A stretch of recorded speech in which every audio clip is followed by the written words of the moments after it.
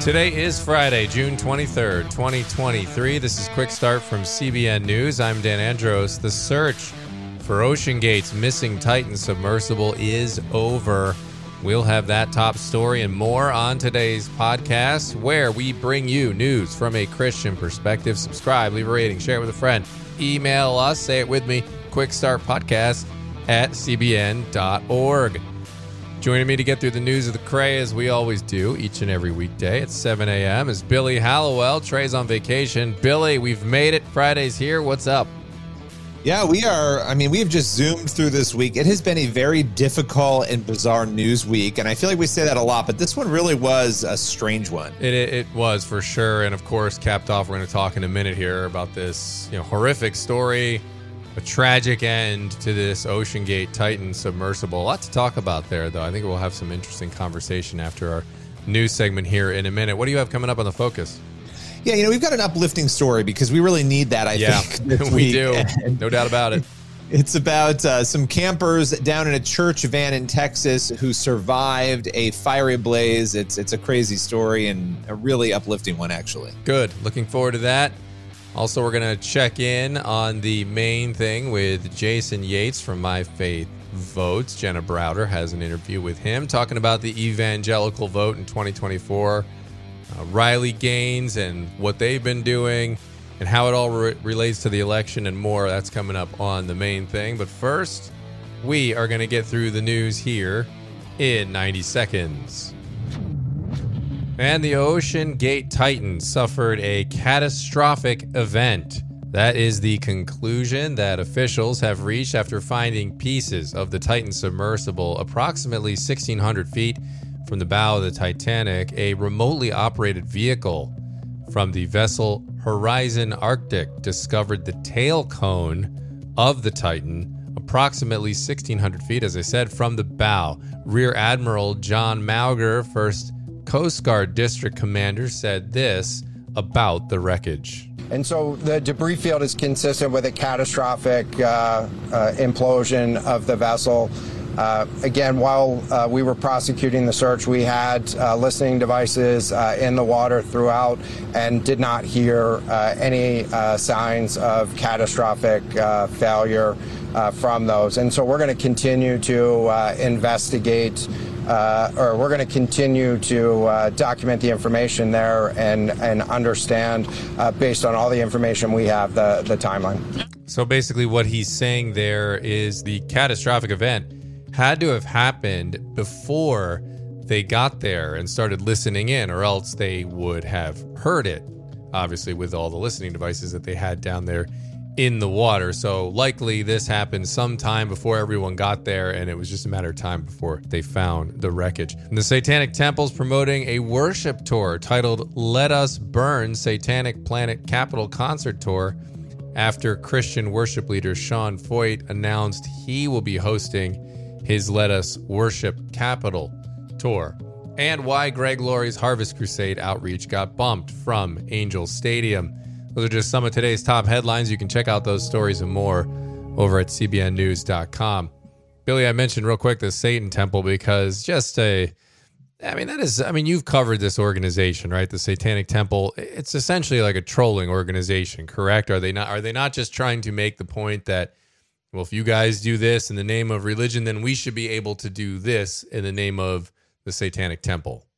Yeah, I mean, they are basically, there's two different types of Satanists. There's theological Satanists and atheistic Satanists. And so they worship the idea in literature of Satan. And I say worship loosely. They don't even believe Satan exists. So they're not out there worshiping him. We could have a whole theological conversation about what's going on there. But yes, they are essentially atheists. Yeah, we just continue to pray for people that are doing faith-based things like Sean Foyt and trying to rally people to worship, keep praying for them to stay strong in the midst of all of those mockeries and everything else. But real quick on this submersible, Billy, obviously a tragic end. What do we make of this desire, this adventure tourism, which I know Stockton Rush didn't want to call it that, but that's essentially what it is, right? I mean, there's really no huge benefit for humans to go down that far to see the Titanic when we know you can get down there with robotic devices that have cameras on them. So what do you make of that? Yeah, and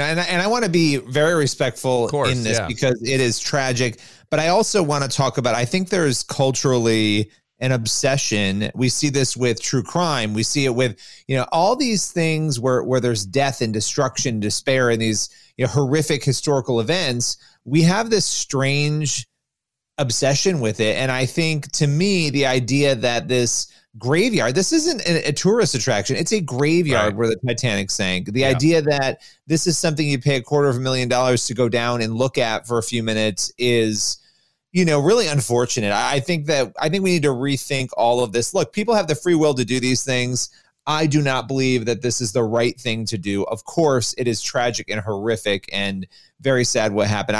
We need to get away from this cultural obsession with these things, I think. Yeah. It's one thing when what you're doing is pushing the envelopes of science and what we can accomplish. And maybe there's advancements that can be made that will help us do more. But it just seems like you said, we're down there tragedy gazing at the Titanic. Why can't we push all these things in just a different spot or in any deep spot and then see what's down there? If you're looking to see what fish are down there or whatever new creatures you can find because we haven't explored down there, why do you have to go where the Titanic is? It's about seeing the Titanic. I mean, I don't know what's in people's hearts, but I think it's about seeing this. Oh, all these people died, this horrible event. There's been movies made about it. Let's go down and see it. How cool. It's like, well, no. That's not cool. I mean, I don't know. It's very, very eerie too and strange that the Titanic being the event that it was, that this is something that happened 112 years later. Here we are still talking about it with more death. First and foremost, just praying for these families and of these people who were lost. And it's sad. It's sad and tragic, but let's not take our faith lens off when we're doing things. Let's try to apply that to everything in our life and really check our motivations and why we're doing what we're doing and see if it glorifies God in the process. And if it doesn't, you can turn and run from that thing as fast as you can. So, all right, we're going to move over to the focus story right now. And a loving mom is crediting God and quick thinking church staff for helping save kids' lives after a church van burst into flames earlier this week. What happened here? Yeah, this is one of those, feel-good stories in the end because it has a great ending. But there were some kids from Anchor Church down in Houston, Texas. They were on their way to a camp along with two adults, a youth pastor and his mom, who was actually a former bus driver. And they're in the van, and apparently they started smelling something, and they thought, that smells like barbecue. That's weird, but didn't think, oh, maybe our van's on fire. They pulled over and within seconds, this van was engulfed, and you can see on video in flames and smoke within 60 seconds of them exiting. Really could have been a very dangerous, deadly situation, but they were able to get off, get out, and get to safety. Wow.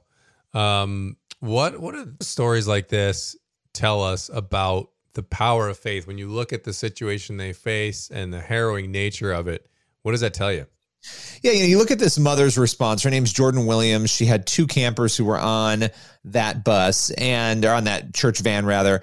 And she said, quote, faith has to play a part in it. We believed and we prayed over those kids. And, really just when an event like this happens, how are you going to react to it? And I think what's so interesting in a situation like this, this is one reaction, but we're seeing this mom say, look, we believe that God played a role in this. We prayed over these kids. We prayed for their safety. And we know that, we don't always get what we want when we pray, but I'm sure these parents sent their kids off and they were like, Lord, keep them safe, protect them on this trip, never expecting their phone is going to ring. And they're going to be told that the van, essentially is in flames. And yet you see her faith out there being displayed. And so I think that's the important piece here is her stepping forward in faith and giving credit where credit is due. Yeah, absolutely. And why do you think, Billy, when you look at these stories, why we pick them, why we're covering, why do you think this one was worth shining a light on?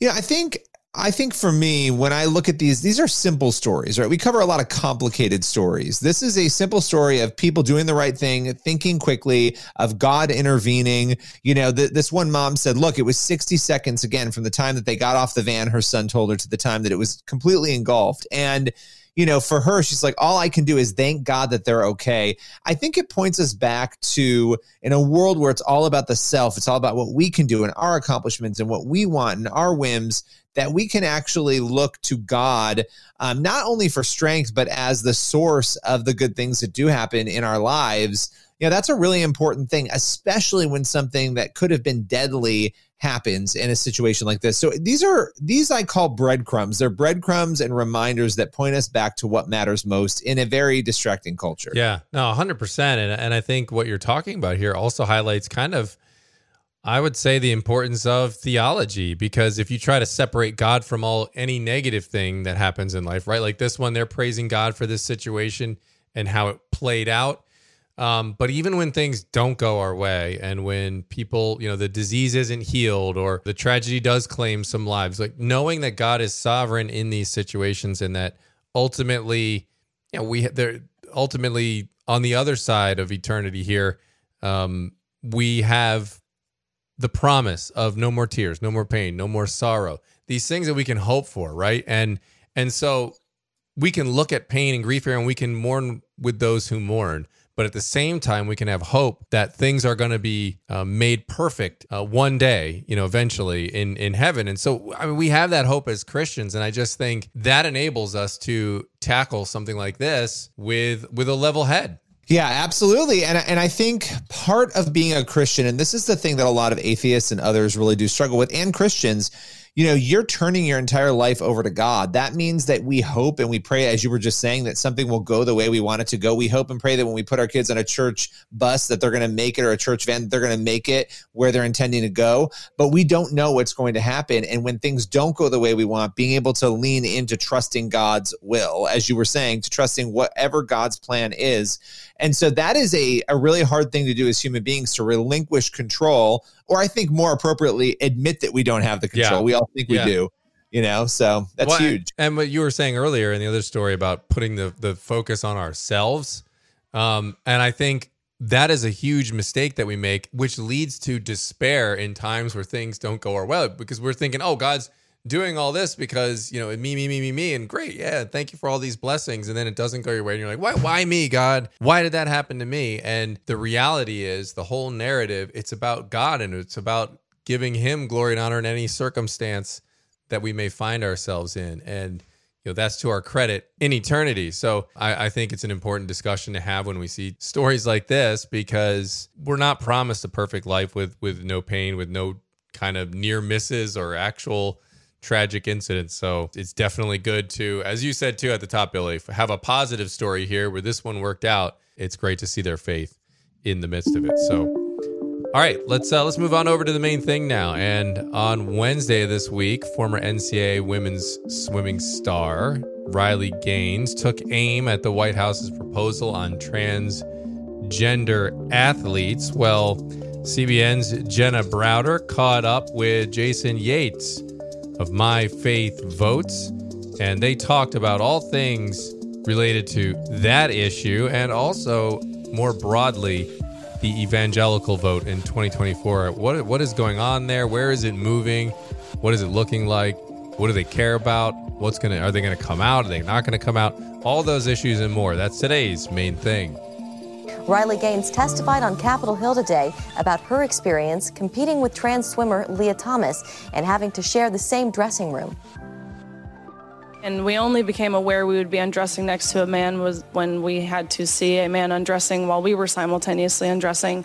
And so I immediately left the locker room and I went up to one of the officials on the pool deck and I said, "What are the guidelines to allow a man into our locker room?"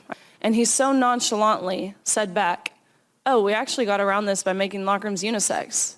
And so I'm thinking to myself in these brief moments, first and foremost, you just admitted this is a male by acknowledging how you had to change your rules to make the locker rooms unisex. And the NCAA star called the rewriting of Title IX, which would ensure transgender athletes the ability to compete on teams consistent with their gender identity, quote, an abomination. Jason Yates is the CEO of My Faith Votes, and he joins us now in studio. Jason, good to have you with us. Thanks for having me here. Absolutely. So let's start there with Riley Gaines and that hearing. You know, as we head into 2024, how big of a motivator is the trans issue for evangelical voters? I think it's a huge motivator. Look, America is admiring her right now, Riley, because she is standing up. She is standing up to this issue. And I think there's so many people around this nation who are wondering, what can I do? This feels helpless, this aggressive transgender agenda. And so people need to stand up. And this is what My Faith Votes is about, helping them do that, understand what the issues are, and being able to take a stand to vote, but also do something in their communities. We have, for instance, something called Summer of Action. It's helping people in their communities this summer do something. And people can visit My Faith Votes and learn more about that and take action, just like Riley Gaines, and rejecting the nonsense that's happening in our world today. Well, let's talk about your organization, My Faith Votes. You guys got started in 2016. That's right. Because you realized a lot of evangelicals were actually not voting. Yeah, not voting. And I'll give you some perspective on that. That's the equivalent of the entire voting population from 22 states. So that's a huge opportunity. Christians can determine, if we show up, the outcomes of every election. I'm not saying right or left. I'm just saying influence what's happening based on our biblical values. So it's important, and we've got to get people to take a stand. Yeah, we should mention you are a nonpartisan That's right. organization. Yeah. And you talk to Republicans, Democrats on the Hill, and have had some really interesting conversations we were talking about. Yeah, I've had some great conversations with even Democrats in their office, people who are pro-life, who are saying, I need help navigating this, because I recognize, and I think we all do, if you look at the Democratic platform, it has no room for a pro-life agenda. But these individuals are very much struggling through that and saying, what can I do to make a difference? And we're helping them in that way. It's important work that you guys are doing. In the presidential race in 2024, what's your sense? Where do evangelicals stand on that? You know, in 2016 and in 2020, we of course saw evangelicals largely stand behind Donald Trump. Do you think that'll be the same in 2024? It's a little bit hard to say right now. I talk to a lot of people. There are some very supportive of Donald Trump, and there are some who are looking for a different option. And so I think we're in a place where we've got to, where Christians are going to struggle a little bit. And the challenge, I think, is that we don't sit on the sidelines if our person isn't the nominee, right? And we don't sit on the sidelines if we're maybe slightly concerned about election integrity. The way that we impact the elections and the outcomes and the issues that we care about is by showing up and voting no matter what. Make the best choice that we possibly can. Yeah, and you were saying that is actually something you were concerned about, is depressed turnout in 2024. It is, and it's why we have a massive campaign to reach and motivate Christians. We're equipping them with tools like a voter guide. No matter what zip code you're in, you can see from the top of the ticket down to the bottom of the ticket where candidates stand on issues and make the very best choice that you can. All right, Jason Yates with My Faith Votes. It's great to have you in person this evening. Thank you so much for stopping by our studio. Appreciate it. All right. Appreciate that story there from Jenna and the Faith Nation team. And it's going to be interesting, Billy, to see what happens with the evangelical vote. That was kind of what propelled Trump the first time around. Where is it going to go this time? Yeah, that's going to be that's $1 million question.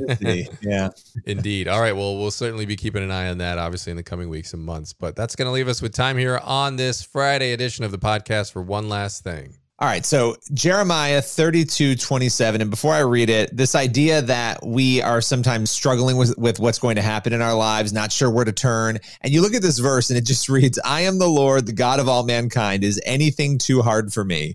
And it just makes me laugh because it's like, God's like, come on, guys, like I made it all. Like you can't trust that I can do it, whether he will or not. He can. Right. And I just think it's a great reminder for us. It is. And you can almost hear, I mean, it's not like rude sarcasm, but God's just kind of like, really, guys? Are we back here again? I've got to tell you that I'm the one that brought you out of Egypt and parted the sea and everything else. Get it together. It's a get it together reminder. Right, exactly. It's a reminder, but it's a good one, and one for all of us, all generations, all times to heed. So, all right, Lord willing, and that creek don't rise, we shall return on Actually, I'm off next week, so I won't see you, but we'll see you the week after that. God bless. Have a great one.